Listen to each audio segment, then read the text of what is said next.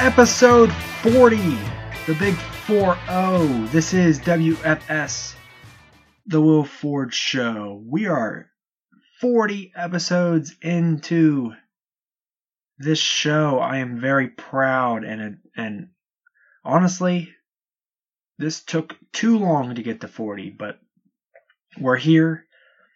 Let's celebrate 40 episodes with a great show. It's a jam-packed episode this Tuesday.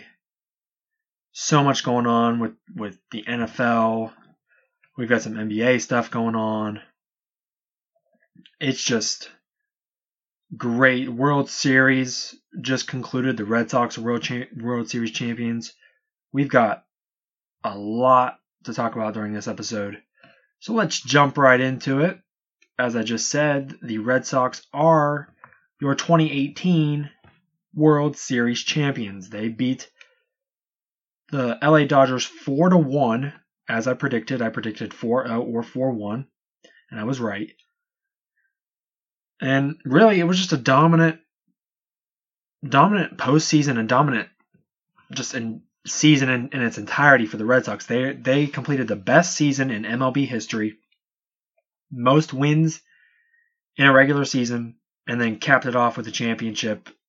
I mean, this team has got to be up there with one of the greatest teams of all time. And it's hard to argue any other team over this Red Sox team. And there's been some great Red Sox teams before, but this one might be the best just the way that they handled the regular season, the way they burned through the entire postseason, and were just completely dominant. And, you know, the big story for this team was David Price, one of their starting pitchers. He has been notoriously known for struggling in the postseason. But this year, he did struggle throughout the beginning of the postseason. He didn't have a great postseason to start, but when it came to the World Series, this man was unbelievable. I mean, his ERA dropped almost in half. He was extremely efficient, struck out more batters, lasted longer. He pitched 7 innings deep in Game 5 of the World Series, which was incredible, and that was his second start of the series. I mean, he was just great, and it ended any doubt and kind of silenced those critics when it comes to his postseason success. And then the World Series MVP for the Red Sox was Steve Pearce. And Steve Pearce is a guy that's been in the league a long time. He's in his mid-30s. And he's been in the league 10 plus years. And he was traded to the Red Sox mid-season. And so his story is incredible. He had 3 home runs and 8 RBIs in 5 games. I mean, he was just absolutely incredible with his clutch hitting and with putting games away for the Red Sox. And you can argue him and David Price, either one of them could have been MVP. I would have voted for Steve Pearce just because of his offensive impact. But man, David Price was incredible as well. And then on the other side of things, Clayton Kershaw.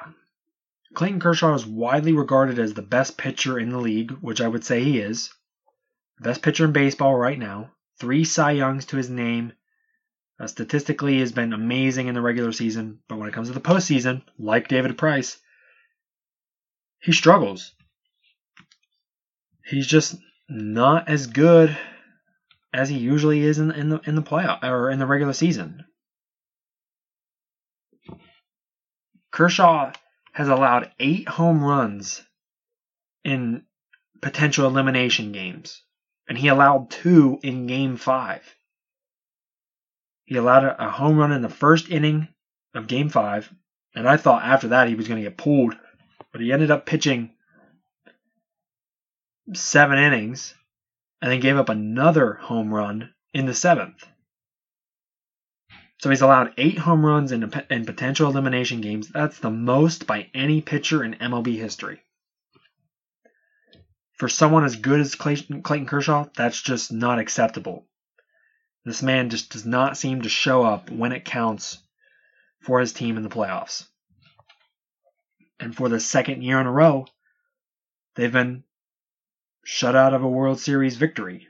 Last year by the Astros and this year by the Red Sox.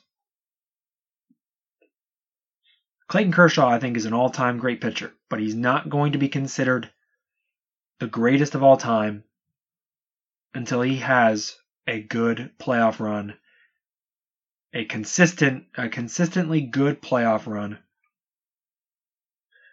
where he caps it off with a World Series. Only then will he be considered one of the top 2 or 3 pitchers of all time. He certainly won't be one of those guys in my book until he does that. All right, I want to shift gears now to the NBA. We've kind of got some big news, actually. Our first head coaching firing, it's more than 6 games, but this happened 6 games into the season. And it's one of the coaches that I didn't have on my list. But I should have because I probably should have expected it at some point. But Cleveland head coach Tyronn Lue was fired after 6 games in Cleveland. Now, I just think this is unbelievable. I think this is totally wrong of Cleveland to do. 6 games without LeBron James is like, you're obviously going to struggle. 0-6, you don't have the best player in the world anymore. You barely even have an all-star in Kevin Love, who is injured. And you've got a bunch of other young players. I mean, not even Brad Stevens or Popovich or Steve Kerr would have a better record with this team. This team is just not very good. And 6 games, that's nowhere near enough time for Lue to prove that he can nurture and develop a core of young talent that he has with Colin Sexton and Larry Nance and Clarkson and guys like that. It's just 6 games is not enough time to see if Lue is that kind of coach who can develop a young core. And I think Dan Gilbert is just completely out of his mind for doing this. I think this was all about getting control of his franchise back. And there was reports that he was really excited for LeBron to leave so that way he could have his team back and he could run his team himself again. And now that LeBron's gone, he's just shipping off everybody that was a part of the LeBron regime. Because Tyronn Lue was brought in for LeBron, to motivate LeBron, to manage LeBron. But I think Lue could have been much more than that. This guy went to the finals each year as a head coach. Granted, he had LeBron James and Kyrie and Kevin Love. But I mean, coaching is, it's still it contributes to a championship team. And nowhere near like it does in the NFL or in baseball.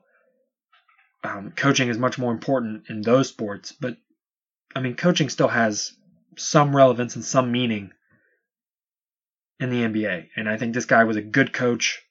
And I'm sure he's going to be getting calls very soon. I just think it's inexplicable for Dan Gilbert to fire a coach after 6 games. You don't even know really what you have. And he didn't even give him enough time to see if he can develop some of the young players he has. So we had a historic night in the NBA last night.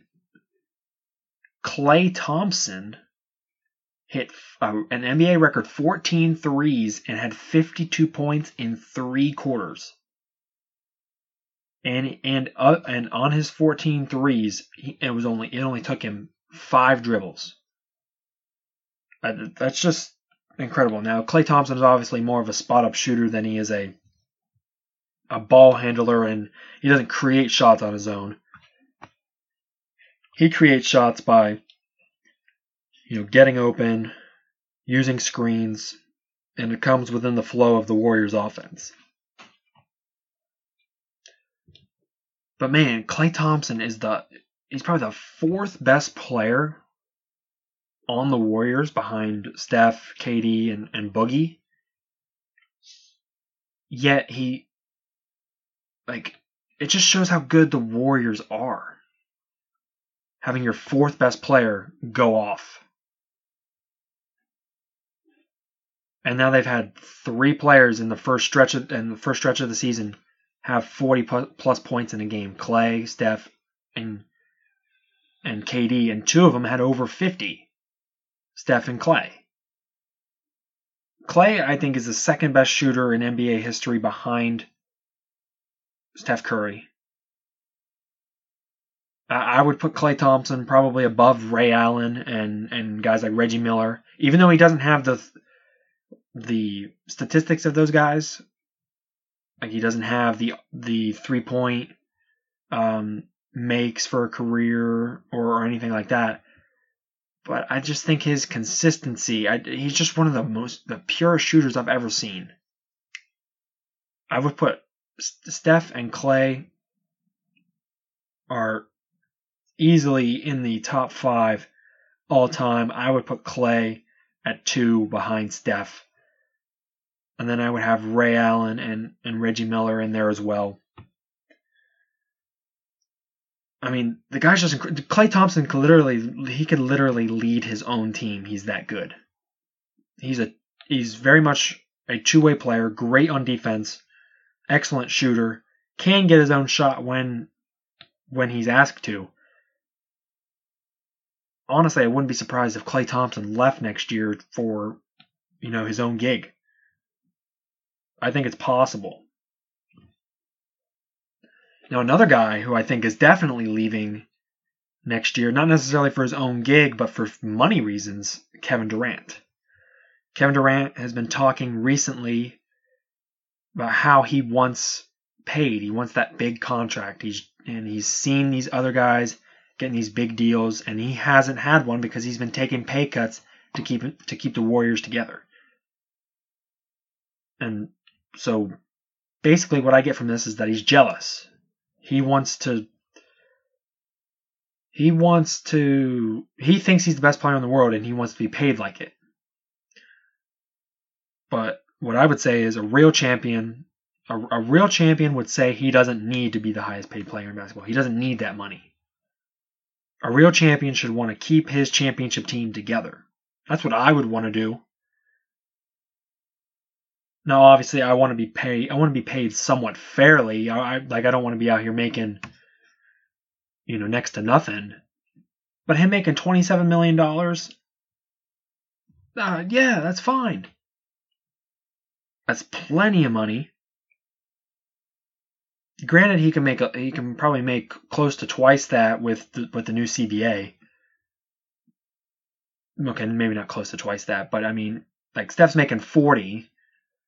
And KD's making about 27, 28 million. I just think your legacy is the most important thing in sports. I think it's about winning. I think it's about, championships and it's the team game. It's not about yourself. It's about winning. That's why we play sports. It's to win. And that's why I don't like this whole thing with Durant. If it were me, I would want to keep the team together, and he's jealous. And I don't know. But a breakup is ensuing for the Dubs. It's just inevitable at this point. KD, I think right now the only 2 logical teams that have been talked about are the Knicks, who have been recruiting him. He can definitely get his money there, play alongside a star in Porzingis, a rising star, and they would be a pretty good team in the East and would be a contender in the East for the finals. And then the Lakers with LeBron. I think the Knicks are more likely. But with Magic Johnson, anything is possible. He can certainly get his money in LA as well. It's just that they're not going to have much of a bench with 2 max players on the team. But I think Kevin Durant just kind of needs to get over himself and be more about the team, winning. And because I thought that's what he was about when he went to Golden State. He's been taking these pay cuts and he's been doing the right things. And now he's going away from that. It's like, oh, now I got my 2 championships, and likely 3 after this season. I'm out. I want to keep winning more. I mean, we're talking about the greatest team of all time here, the greatest team ever assembled, with Curry and Thompson and Durant and Draymond and Boogie when he comes back. Even if he's half of what he was, he's excellent. Don't even try to compare the 96 Bulls with this team. Granted, that Bulls team was a little bit tougher defensively, but they're not going to guard Steph Curry. Scotty ain't going to be able to guard Durant. And nobody's guarding Boogie in the post. Now, Draymond and Dennis Rodman are pretty similar.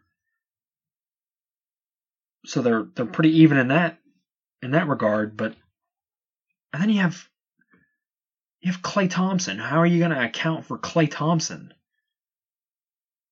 You're going to be so focused on Steph that Klay's just going to be wide open in the corner. To even compare this team to any other team is just that's an argument you're not going to win. This team is the best team ever assembled, the best scoring team ever assembled. And defensively, they don't get the credit they deserve. This team's incredible, and it's going to be gone after this year, whether people want it to or not. But yeah, I mean, this team's incredible, and it's going to be broken up because KD wants his money. All right, so that was my rant, my spiel on the Warriors. Over to LeBron. We did mention him a little bit. The Lakers have had a kind of a rough start to the season. They're 2-5, I believe. 2-5, 3-5. And LeBron has said he's starting to lose a little bit of patience. They're making a lot of simple mistakes and over again. And, they just need to figure things out. And I think the one positive for the Lakers is that they're playing every team tough. They've had a rough schedule. I mean, you're playing against Portland, Minnesota, the Spurs. I mean, it's a tough schedule, man. Like, in the Eastern Conference, it would be a much easier schedule. But you're in the West, which is significantly tougher teams. And slow starts aren't necessarily uncharacteristic for LeBron. I mean, every team he's been on has started out slow to start the year. When he went to Miami, they started off slow. And they started off slow in Cleveland when he returned, and now with the Lakers. But I think this one's a little bit different. I think this season with the Lakers is going to be harder than LeBron thought it was going to be. Because it's without another star. When LeBron left for Miami, you had a superstar in Dwayne Wade, and you had a perennial all-star in Chris Bosh. So when you couldn't figure it out at first, you could turn to another superstar and try to figure out what was wrong. And then the same thing when he goes back to Cleveland. He's got Kyrie, who's a superstar, and K-Love, who was a perennial all-star at the time. Start off slow, but you can turn to each other to figure out what's wrong. With the Lakers, it's a bunch of young bucks and hardened veterans. There's no other superstar on that team. The closest thing to another superstar on that team is probably Brandon Ingram. And he's not a superstar yet. He's not a star yet. He's just a really good young player right now. So this season is going to be tougher than LeBron expected. Now, obviously, they're not contending for a title this year. The Warriors are just too good, too loaded. The Rockets are better than them right now. And I would probably say the Timberwolves are better than them right now. This season is a growing season. This is where they're going to figure out what pieces they want to keep, what young pieces they want to keep. And then they're going to have to figure out in 2019 free agency who they want to sign. What other superstar is going to complement LeBron? And whether it be Clay or KD, Kawhi, Jimmy Butler, whoever it may be, it's going to be a little bit rough until then. But I have to say that this season is going to be harder than LeBron thought it was going to be. I think he bit off a little bit more than he can chew with this team this season.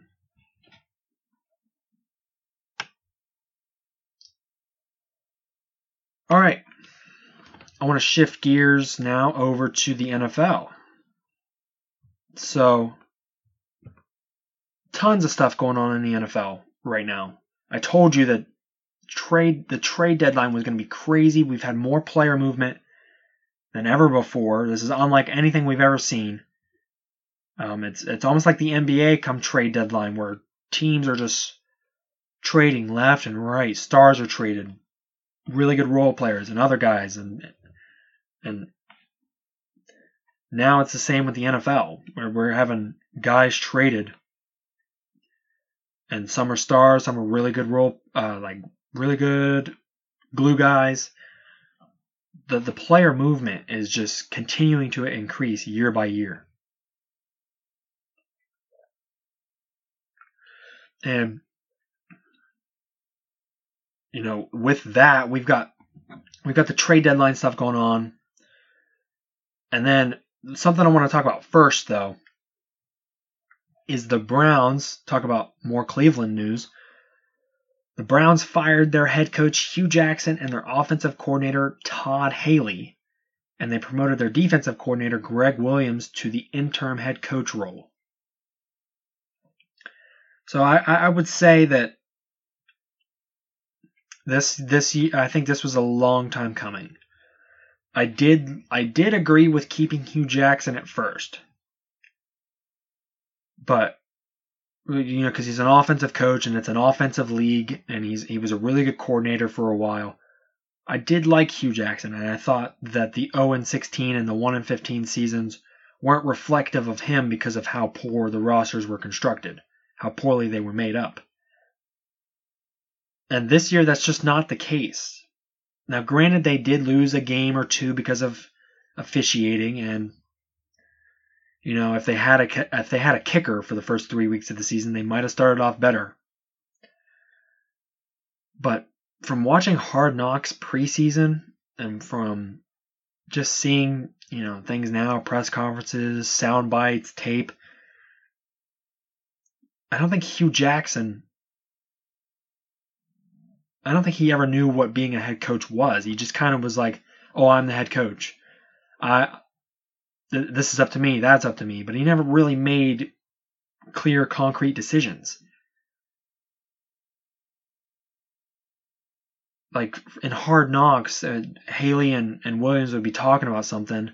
They would suggest something, and then he's like, "No, I'm the head coach, so we're going to do what I want to do." But he never really said what they were going to do. It was almost like he never had a plan. And trust me, this roster is talented. This is a really good roster. This is the best roster Cleveland has had in 20 years. They've got a really good receiving core. They've got a potential star quarterback. They've got two really good running backs. Their offensive line's improved. Their defense is the best in the league in turnover differential. I mean, this team is actually really good. It's just coaching, and coaching is huge in the NFL. It's not that big in the NBA, but in baseball and football, coaching matters. And I just don't think Hugh Jackson knew what being a head coach was. I think he was too self-absorbed and too much I'm the man instead of being the man. He was too much talk and not enough walk. And I think that was finally figured out this season. Now, I'm kind of surprised with the Todd Haley firing. I know the offense has been struggling, but I thought that was more related to Hugh than it was to Todd. And I kind of thought Haley was under the hot seat a little more because Hugh Jackson was under the hot seat. So I was kind of surprised by that. But now having Greg Williams as the interim head coach, this is interesting. Because Greg Williams is a ruthless guy. He cusses players out on the sideline. He doesn't care. He'll call you out. He will kick you off the team. But what's interesting about Greg Williams is he used to be the defensive coordinator in New Orleans during Bountygate. He was the guy responsible for that whole scandal, the whole bounty game, telling players to intentionally hurt the opposing team. I just think that's interesting. I think Greg Williams could be a good head coach in the sense as he's a motivator. He's going to get at you. And I think that's going to help the Browns. But this whole Bountygate thing kind of worries me. Because he's a very ruthless guy. He doesn't care.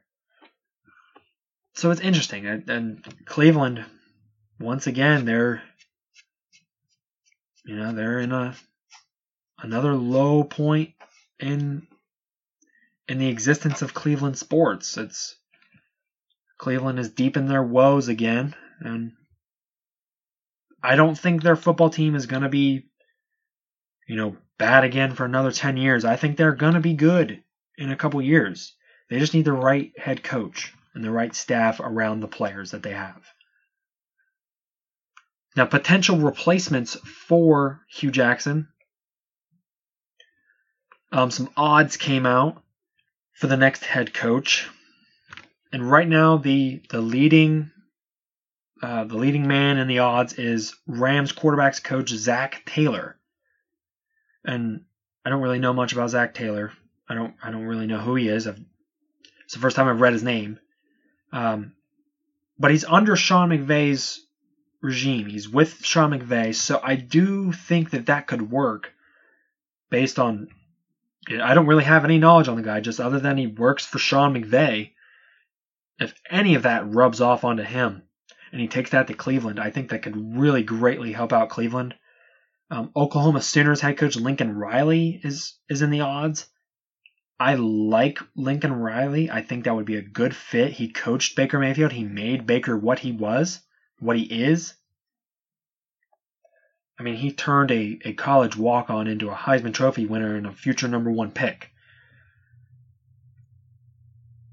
So I think Lincoln Riley is someone who could really help out the Browns offensively and help out Baker Mayfield. And there's some other ones on here that are just stupid. Sean McVay is not going to the Browns. He's not going to leave the 8-0 Rams to be the head coach of the Cleveland Browns. That doesn't make any sense whatsoever. He literally has the best team in the league. 8-0. There's no way there's no way he's going to the Browns. That's a ridiculous odd. I don't know what these people were thinking putting him in there. And there's some other guys like Dan Campbell was the tight end coach for New Orleans. And some guys like that. And then Michigan Wolverines head coach Jim Harbaugh. I think this one's completely ridiculous as well. He's coaching the Wolverines to their best season to this point. They have a great shot to make it to the college football playoff.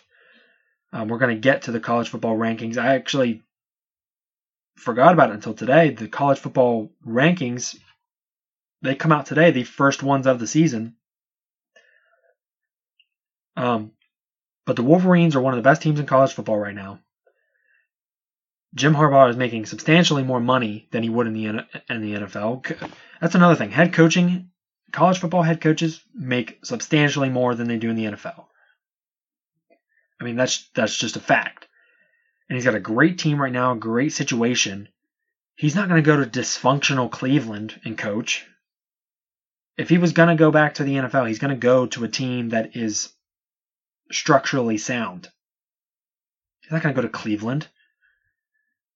Cleveland's had 42 head coaches in the past 5 years. So, I mean, there's just no way he's going to go to an organization as dysfunctional as Cleveland. And then this last one.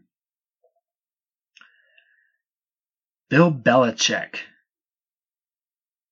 You think Bill Belichick is going to leave Tom Brady for Baker Mayfield? No. He's not leaving Tom. They're staying together until one of them retires. Once one is gone, the other one's going to go. He's not leaving Tom for Baker.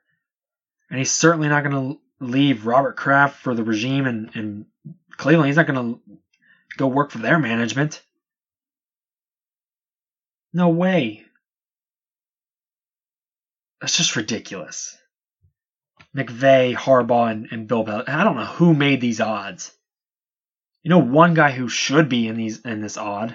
And I was watching the Herd today, and I thought it made plenty of sense. Mike McCarthy of the Packers makes a lot of sense because there's a rift between Rodgers and McCarthy. That's been made known for a couple years now. Rodgers has a little bit of diva in him. He's got a little bit of personality. Same thing with Baker. John Dorsey used to work in the front office of the Packers with Mike McCarthy. There's so many connections there. It makes sense. He's the guy I would put at the top of the odds. Or near the top. He would be my guy in that situation. I think that would totally work. With a young, really good defense, a quarterback who is young and very much like the quarterback you have now in Aaron Rodgers, I think Mike McCarthy makes a ton of sense.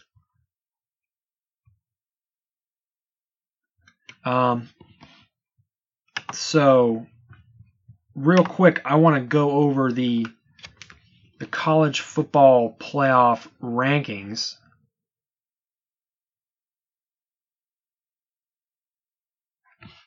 So the playoff committee released these today, and I'm not going to go through the whole, top 25, but I will do the top 4 obviously, and then I'm going to do the first 2 out, and then maybe some other notables. But the top 4 for the playoff, obviously number 1 is Alabama. That's pretty clear, cut and dry. Number 2, Clemson. Number 3 is LSU. I thought that was a bit of a surprise. And LSU's been really good this year, but I just didn't think they would be in the top 4. I thought they would have been one of the first 2 out. And then number 4 is Notre Dame. And I really love Notre Dame. I've liked them since the beginning of the season. I may not have made it, publicly known on the show, but I haven't talked much college football. But it's certainly something I'm going to talk about more with the official college football playoff rankings out. It's going to be something of a week-to-week thing. So the top 4, Alabama, Clemson, LSU, Notre Dame. And then the first 2 out are Michigan at number 5 and Georgia at number 6. I think Michigan has a great shot to make the playoff. If they beat Ohio State in the game, they're definitely in, without a doubt, assuming they win the Big Ten championship.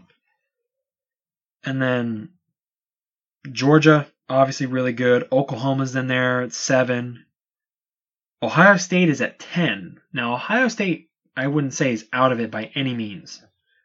If Ohio State wins out the rest of the way, beats Michigan, and wins the conference championship, I think you have to put Ohio State in.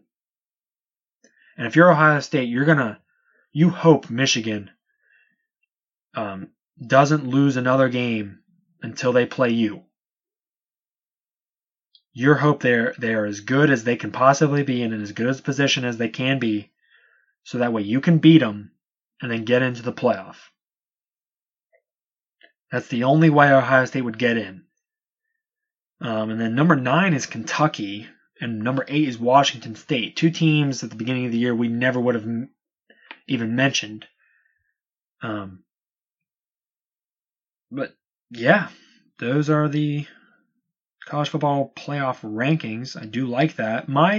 If I had to pick right now, obviously Alabama and Clemson would be 1, 2. But I think I would put Notre Dame 3.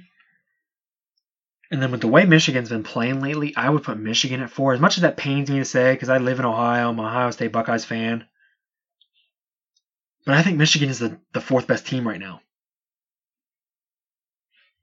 I just think that's what it is. Excuse me. I think Michigan's the 4th best team, and then I would put LSU right at 5.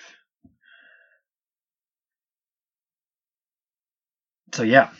All right, now I want to go back to the NFL. I got a couple more things that I want to go over. So the trade deadline. Might remind you, it's not even over yet. But we've had excuse me. Excuse me. We had so many trades today. Like I was gonna record earlier, but then I had so many alerts coming in, and so I just thought I would wait till later in the evening, see if anything else comes up, and we've had some big ones. One of the guys I told you to watch out for, Demaryius Thomas, he was traded today. Traded to the Houston Texans for a couple late round picks. He was traded.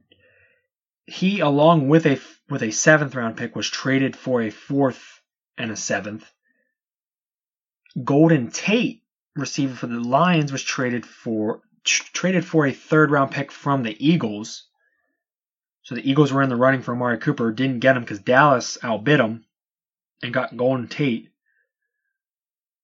And so that obviously improves their chances in the NFC East. The Rams got better. Imagine that. The Rams got better. They traded away a 2019 3rd and a 2020 5th to the Jacksonville Jags for defensive end Dante Fowler, who is a pretty solid pass rusher. So one of the positions they were kind of lacking was consistent pass rush, and they just got it with Dante Fowler. So you're going to literally have Michael Brockers, Aaron Donald, and then Ndamukong Suh and Dante Fowler. That's insane. Paired with their secondary and their offensive weapons, special teams, coaching. I mean, could the rich get any richer? And then the Redskins traded for Packers safety Clinton Dix, so that improves some of the holes they have in their secondary. And then this one is kind of a big one, not necessarily in terms of the name, but in terms of the situation. So, for any of you who watched the Rams-Packers game on Sunday, the Rams won in a close one by 2, I believe. But Ty Montgomery cost the Packers a chance to come back in the final 2 minutes of the game, when he returned a kick out of the end zone a couple yards deep, returned it out to the 20 and got hit hard and fumbled it, and the Rams recovered, and then all the Rams needed was 1 first down, and then the game was over. And so Ty Montgomery took a lot of heat from Aaron Rodgers and some other players. Questions about his character even came into play, which I think is totally wrong. I mean, the guy made a mistake. Players make mistakes. And Ty said he wasn't told to take a knee. He wasn't told, anything. He was benched, in the series prior, like in the running back position. But he said that had no effect on whether or not he was going to take the kick out. He just said he made the wrong decision and he made a mistake. And I think that's the honest truth. And I think his teammates have to back him up in that situation. It's just a regular season game. Granted, it's a big one. But I mean, players make mistakes. It happens. And Aaron Rodgers is a diva, so he's going to have a huge problem with it.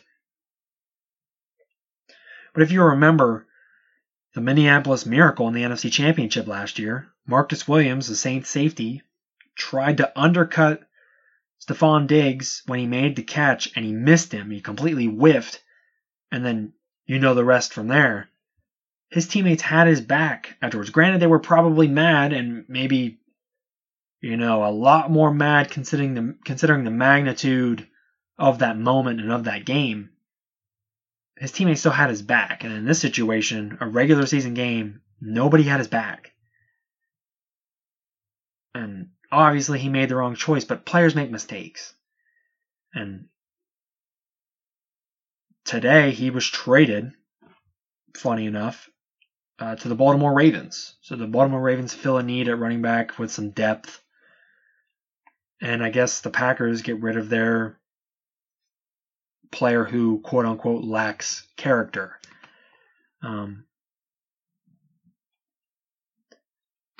So some big moves. Some of the big names I mentioned did not get traded. I knew Le'Veon Bell's not going to get traded. I knew that. I was just a guy to watch out for. Pat Pete, I was thinking he might get traded, but nothing more has transpired out of that. The Bills have said they're not trading LeSean McCoy. Emmanuel Sanders, I think there's still a chance he could be traded. I'm going to check the trade deadline and see when it is up.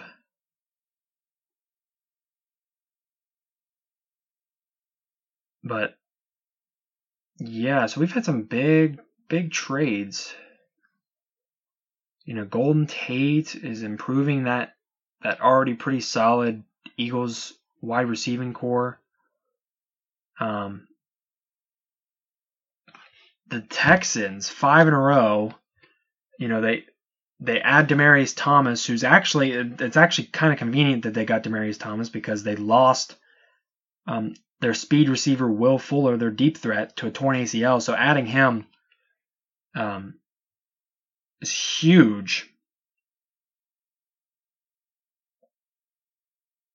So the trade deadline actually is today. So actually, none of those players I just mentioned are going to be... Yeah, the trade deadline's over. That's my fault. The trade deadline is over. It was over a couple hours ago. That's all the trades we're going to have this season. But one of those names I mentioned got traded. So I was right in some regard. And then some other kind of surprising ones. But yeah, I mean, the player movement in the NFL is it's continuing to increase year by year, and it's kind of surprising because we've always known the NBA they've been known for having mayhem at the trade deadline, but now it's become obviously the NBA hasn't gone down in or up in any regard, but the NFL has certainly seen an uptick in trade frequency as the years have went on.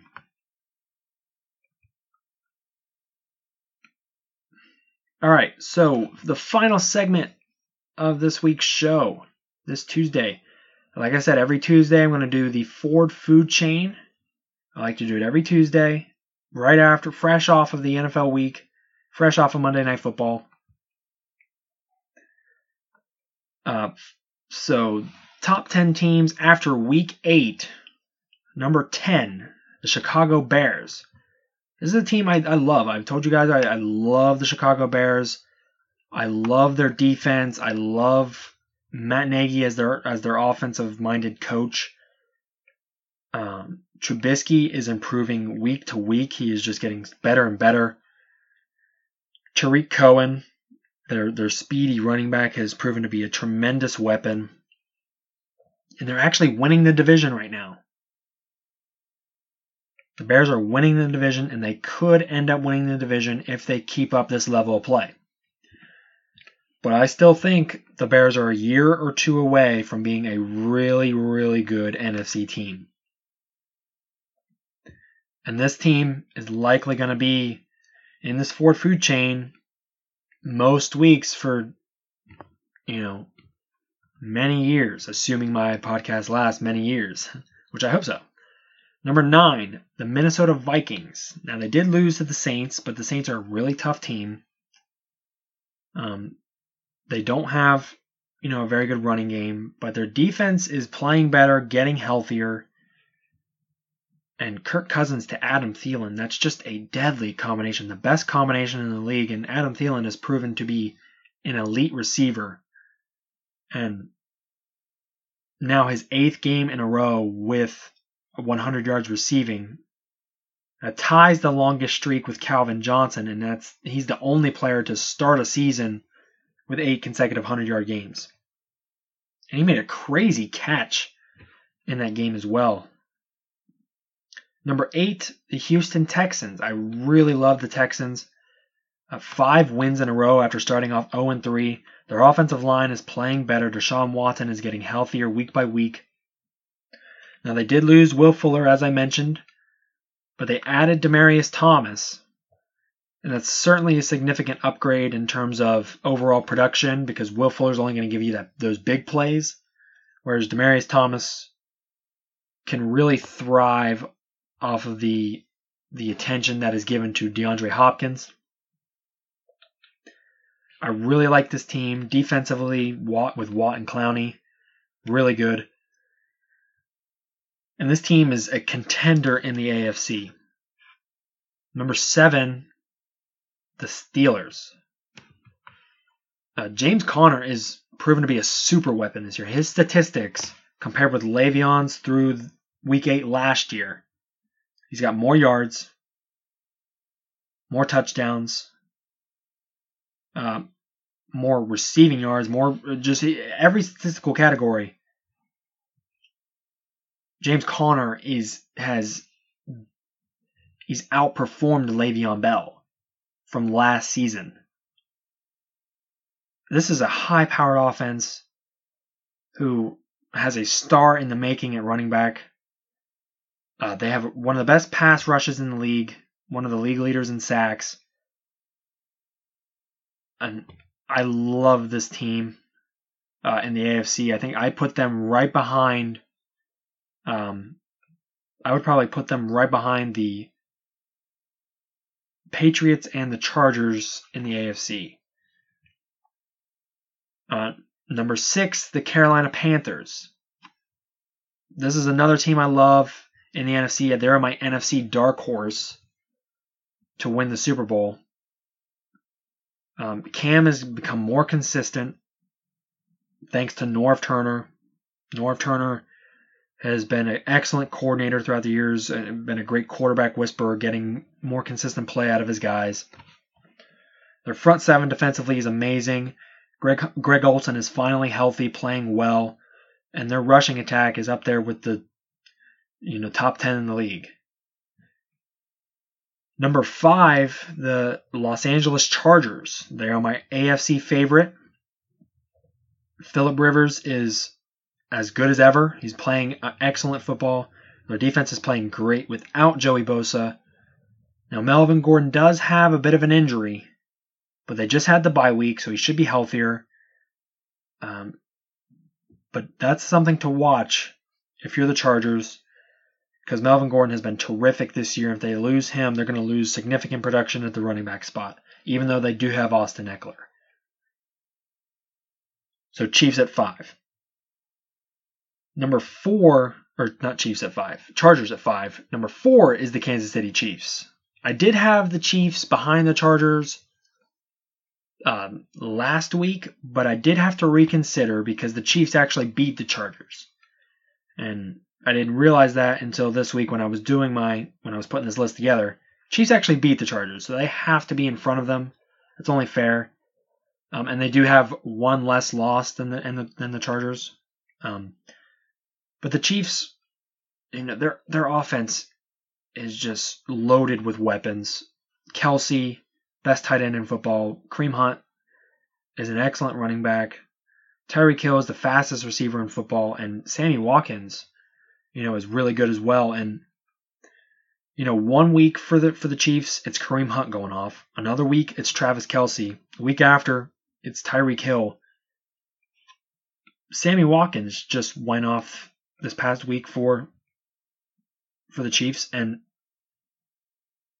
if he's your 4th best player on offense, or your 4th best weapon, I suppose, because he's not the 4th best because of Mahomes, but if he's your 4th best weapon and he's producing like that, that's troublesome for opposing teams.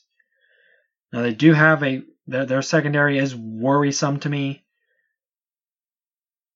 And I think you do need a good defense, or at least a solid defense, bend but don't break, to win a Super Bowl, make a deep playoff run.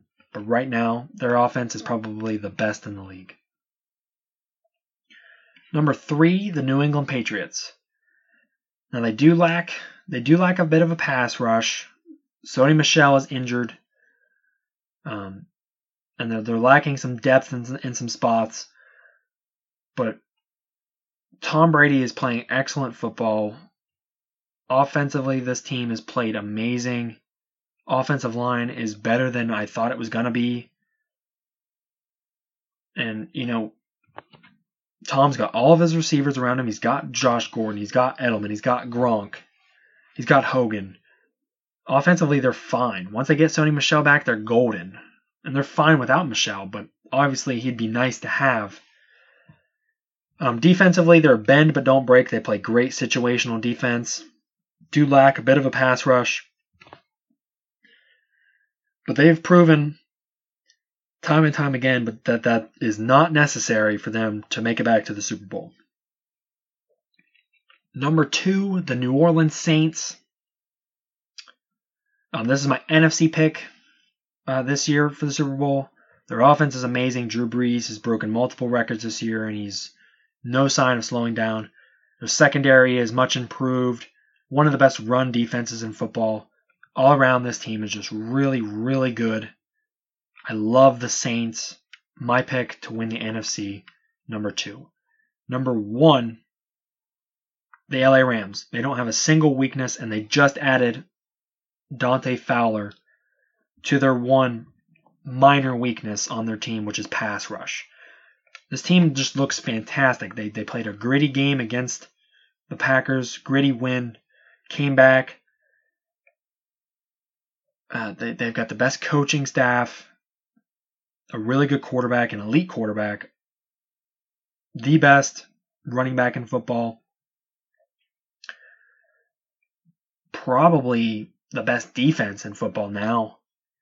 This team just doesn't have a single weakness, top to bottom, special teams, coaching, offense, defense. They're just incredible.